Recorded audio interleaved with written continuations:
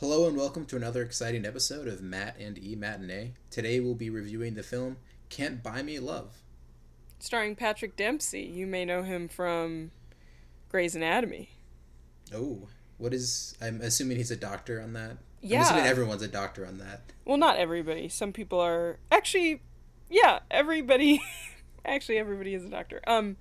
But he's McDreamy. Oh, He's like a major character throughout most of the show. And then there's like, spoiler alert, which I'm not going to say, but you can guess. he dies. Yeah, that's what happens. Yeah. Yes. I've never seen Grey's Anatomy. It's okay. You don't have to. But I have seen this movie. So it's kind of like a 80s teenage comedy where there's like a kid. So the basic plot is there's this guy and he's like really nerdy and he's saved up all his money to buy a telescope, and when he goes to buy the telescope he sees that there's this girl who's really popular and really cool who is trying to buy something and doesn't have the money for it. So he decides to spend his telescope money to pay her to pretend to go out with him for a while so that he'll become popular. Yeah, it's so bogus. Yeah, continue. And then he becomes popular, but at what cost? There were a million movies made in the, well, not literally a million, but this is so full of 80s cliches and exactly what you'd expect. Yeah. I was like very much like it's like exactly what you expect and also like worse writing and acting. I was also just like shots, like directing was weird. But anyway, I was just like from the get-go at the beginning I was like if this were like more black, which like there's no black people, or more queer, which like there's no queer people, I would be totally into this movie, but there were none of that. I would totally watch it if it were okay. If it were just black, probably not. I think there is like a black version of this movie. Oh yes, it's called Love Don't Cost a Thing or Thing. Love Don't Cost a Thing. Yeah. So you're promoting Love Don't Cost a Thing, but not this. I would probably watch Love Don't Cost a Thing over this, like if I had to choose. But then also I would prefer the queer version of this, which I don't even know what that would look like. it would look I like don't really queer. feel like sexuality is even a big thing in this movie.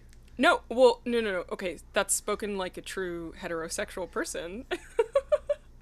Like the fact that there's this thing called like representation, right? And like not knowing, like when you are not represented in popular media, it's like you don't exist, or that your like issues aren't necessarily like, valid or addressed. It's the whole thing about when people are like, oh, can't gay people just like not kiss in public? And it's like straight people are kissing in public everywhere. Like what? So, Anyway. yeah, so this movie could have benefited I don't know, with a queer like, plotline. This movie, I don't know. I kind of enjoyed it ironically, I would say, because it is so very cliche and like pretty ridiculous, I would say. Yeah. Yeah. I mean, it's definitely like it feels like it's like a popcorn movie that you would just like kick back with and like not worry about like where it's going or like why, and just kind of make fun of it with your friends as you're watching it.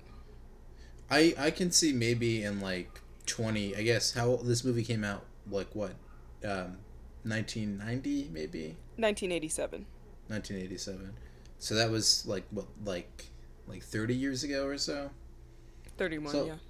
I could see like in 30 years people watching some of the lower tier Judd Apatow movies, or Judd Apatow adjacent movies, or movies like Mike and Dave Need Wedding Dates, and feeling the same way about, modern comedy as I feel about this movie. So is this like 40s movies in 30 years? I don't know, I'm just saying. What? Like movies from the 40s? Movies from the 40s? Those movies from the 40s that are like, were popular in the 40s, but people today don't really know them?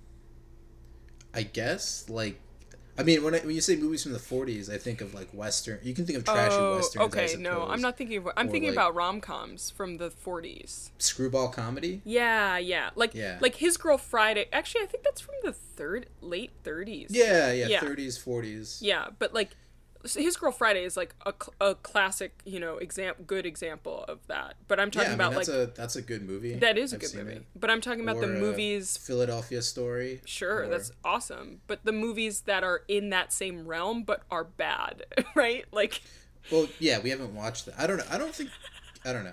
I think this movie. I mean, we watched this movie because I'd heard of it, and I feel like it does occupy a certain space or a certain cultural space, and I think one of the interesting things we can do now is sort of revisit these culturally relevant films from 30 years ago and sort of see whether or not they hold up. And I think I was looking at like the critical reception, and this was not like that well received then. Like, yeah, Roger Ebert was like, "This is dumb." yeah, no, and I guess like I watched this movie and I was like, wow, people in the 80s had, really different tastes. But like I think the critics back then kind of feel like the way we do now, which is sort of like, nah, this movie's kind of weird. Yeah. Oh my gosh. I'm sorry. I'm looking at its Wikipedia page. And the director, Steve Rash, also directed Xenon Z3, which was the third Xenon movie. Oh, okay. Anyway, back to Love Can't Buy a Thing. Can't Buy Me Love, sorry. Can't Buy Me Love. I really like, it's got the Beatles song in it. Oh, That's a big plus. That plays at the very beginning of the film, and I immediately was like, why did they spend money getting this song? Like, it's so expensive to get Beatles music, and I don't know why. The Beatles music is great. Ugh, that was a waste of money. Just this movie was, I don't know. Yeah, let's I don't know, like, let's talk about specifics. What specifics are there? There were some specific scenes that I thought were really like really weird. Like the whole scene where he I don't know. There's a lot of things in this movie that I guess I'm just gonna trash talk this movie because, like I said, I thought it was enjoyable, ironically. Yeah. And I guess I can be condescending now and point out the things that I thought were particularly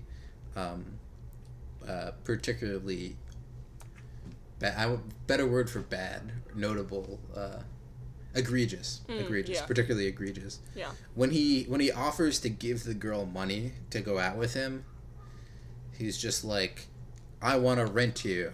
Yeah, that was weird. And she's like, okay. Well, I mean, she takes some convincing, but it's like... Wait. But there's also another factor in terms of she's really desperate for $1,000 specifically to buy a coat that she, like, wrecked, which was her mother's coat. Like, there's a reason. She's not just like, oh, I'll use this $1,000 to, like, buy a bunch of stuff. It's like she specifically got screwed over when the coat she borrowed from her mom got wrecked at a party.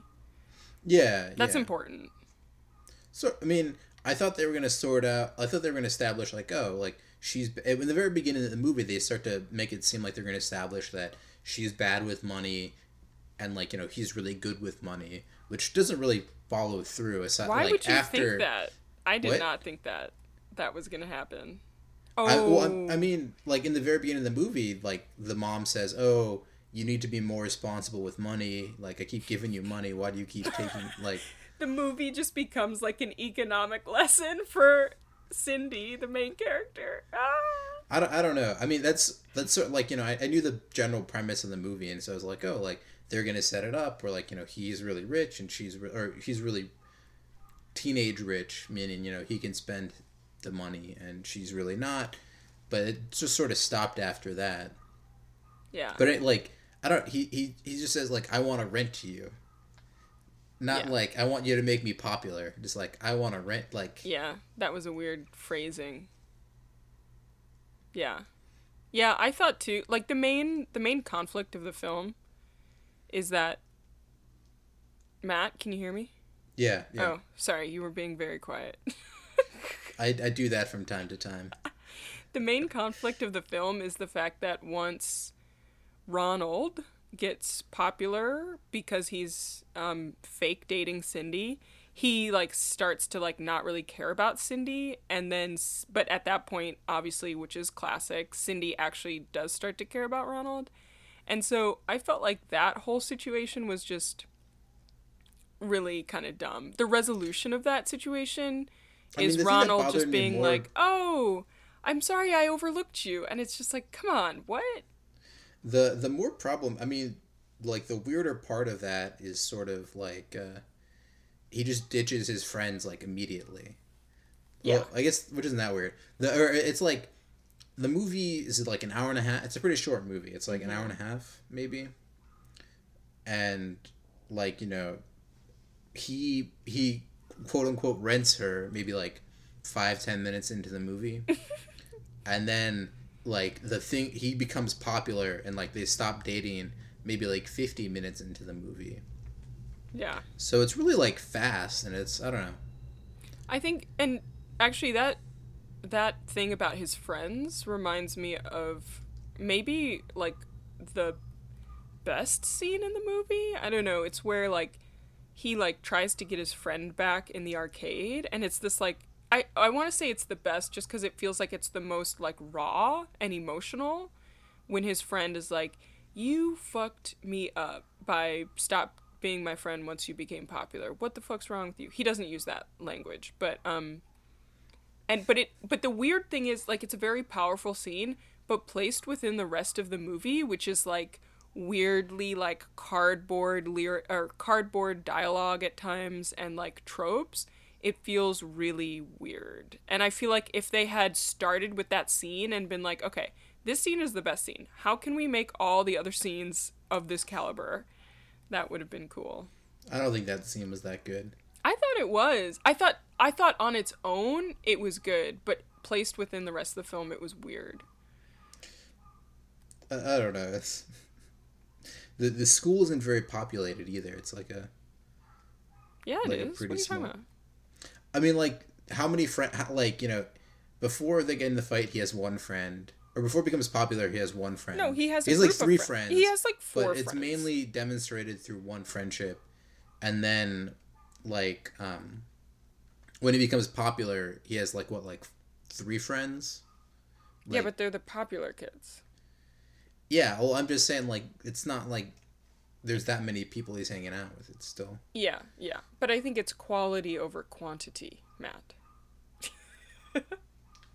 Okay. I mean, like, I'm not saying that it's like he's trying to acquire... Obviously, the implication is, oh, now, like, he's cool and people want to hang out with him and stuff. I'm just saying, like, the portrayal could have been done better in terms of trying to, like, you know, convey the number of people. I mean, but doesn't he, once he becomes popular and dumps Cindy, he, like, I think has sex with, like, at least 3 other cheerleaders. I guess that's true. Which is, like, that's pretty huge. Yeah. So anyway, I also want to talk about my favorite scene in the movie, which is the ending. Oh no. It was like late at night as I finished watching this, and I was literally like, what? I just couldn't stop. I was like, no! So at the end of the movie, his nerdy friend is getting picked on by his like former popular friend. And then, like, you know, like it looks like his nerdy friend might get beaten up. So he pulls out a baseball bat. I think he like whacks the table and he's like, "You gotta back off," and like threatens him with the baseball bat, and then goes this like long speech about how, like, you know, nerds and popular people, we're all the same. And then the entire neighborhood starts, or not neighborhood, the entire like school starts clapping and, like, you know, applauding him. Yeah. Yeah, go ahead. There's like teachers watching too. Like, oh yeah, that was weird. Like, how is this like okay behave? Like, in what world is it reasonable for like a kid to like threaten another kid with a baseball bat? Yeah, and the one teacher literally holds another teacher back, and it's like, no, let it happen. And it's like, what? Oh, so weird. I'm sorry. When you said the ending, I thought you meant the literal last scene. And Oh, that's the the literal last one. scene is also pretty It's weird. so weird. It's just like, what? No. Why? It was so weird. Ugh. Do you wanna say what happens It's and a okay, explain why you think it's so weird? spoiler. So the whole, the whole I mean, what conflict. this is the most cliche movie Yeah. imaginable. That's the thing is like, so you see it coming, but then the last scene, it seems like it's not going to end that way. And you're like, oh, maybe they're going to do something different. And then it does end that way. So, of course, you anticipate that the ending will be like Ronald and Cindy get together for real. Okay, so, but, Ronald was a jerk to Cindy once he got popular, and then Cindy outed him for, like, having paid her, and so then Ronald stops being popular, and they kind of just keep having this sort of, like, disconnected conversations where, Ronald's trying to apologize, but Cindy's, like, not really having it. And so finally Ronald, like, Because he threatened another kid with a baseball bat. yeah, so fucked up. And so Ronald mows Cindy's lawn. So Ronald is at Cindy's house and they have a amicable discussion, and it seems like, okay, they're going to at least be friends now, which is cool. And you're like, awesome. This is a great way to end it. Cindy gets picked up by her friends, and it's like, great. So Cindy still has those friends, but she's also going to be friends with Ronald, and like, we'll just see what happens, but we won't because the movie is thankfully over. But then, like, last second, you hear Cindy be like, Ronald! And so we turn and we see Cindy, like, got out of the car that she got into moments ago and is now, like, running towards Ronald. And, like, they, like, kiss, but it's awkward, and then she goes onto his lawnmower and they, like, drive away on the lawnmower. And you're just like, why? Why? I guess I would just say, like, to summarize I don't even call it nitpicking. The problem with this movie is, like, it very closely follows a lot of conventions. So it's not really, there's nothing really all that novel about it. Nothing that happens is particularly surprising, at least in terms of, like, the emotional beats of the story. Like, immediately know, okay, he's going to be popular. Yep. He's going to change. That's going to be his downfall. He's going to no longer be popular, and then he's going to redeem himself. Mm-hmm. Like, that's 100% what's going to happen in this movie from, the very beginning. And at the same time, like, nothing really feels all that earned in this movie because it's sort of like, it sticks to these conventions, and, like, I don't, like I said, like, I thought some of the transitions were kind of unbelievable. And Yep, agreed, definitely. Yeah, it's not smooth. It's not a smooth film. I don't know, like, I would say I probably enjoyed watching this, but again, it was somewhat ironic. Yeah.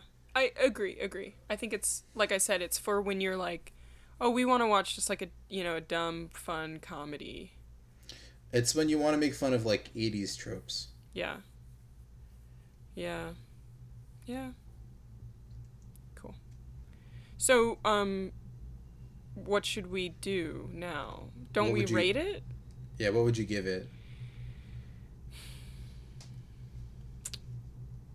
Low 3, high 2? Because it is fun. But it's just like, could it be gay? Yeah, it could have been. But they were like, no, it's the 80s. We don't do that yet. Even though, let me just point out that the classic Desert Hearts came out in, I think, 1985. So they totally could have been gay in this movie, but they decided not to. Okay. Yeah, Desert Hearts came out in 1985. Right. Because there was one movie that went well. Why weren't all movies like that? Anyway, yeah, I would agree with the rating. I mean, yeah, I think that it's a... If you like 80s movies, you'll probably like it. And, if you're kind of like a pop culture snob and you're like, oh, like, those cliche movies from the 80s, like... Yeah, then you won't like it. No, no. I mean, then you'll think it's funny. I don't know. Oh, Like, okay. If you're a snob, you'll think. Oh, if you're a you'll snob, watch that it likes to- ironically, and you'll feel Yeah. like you're better. That True, was true. me and Arissa's experience. True, true. Agreed. Yeah, I enjoyed it. Like I enjoyed the film, but would I watch it again? Probably not. Yeah, I mean, I don't think this is like particularly notable among the pantheon of movies that are exactly like this. Except for Patrick Dempsey is like a little cute boy in this. Okay. Cool. Matinee. Have a nice day. Hooray!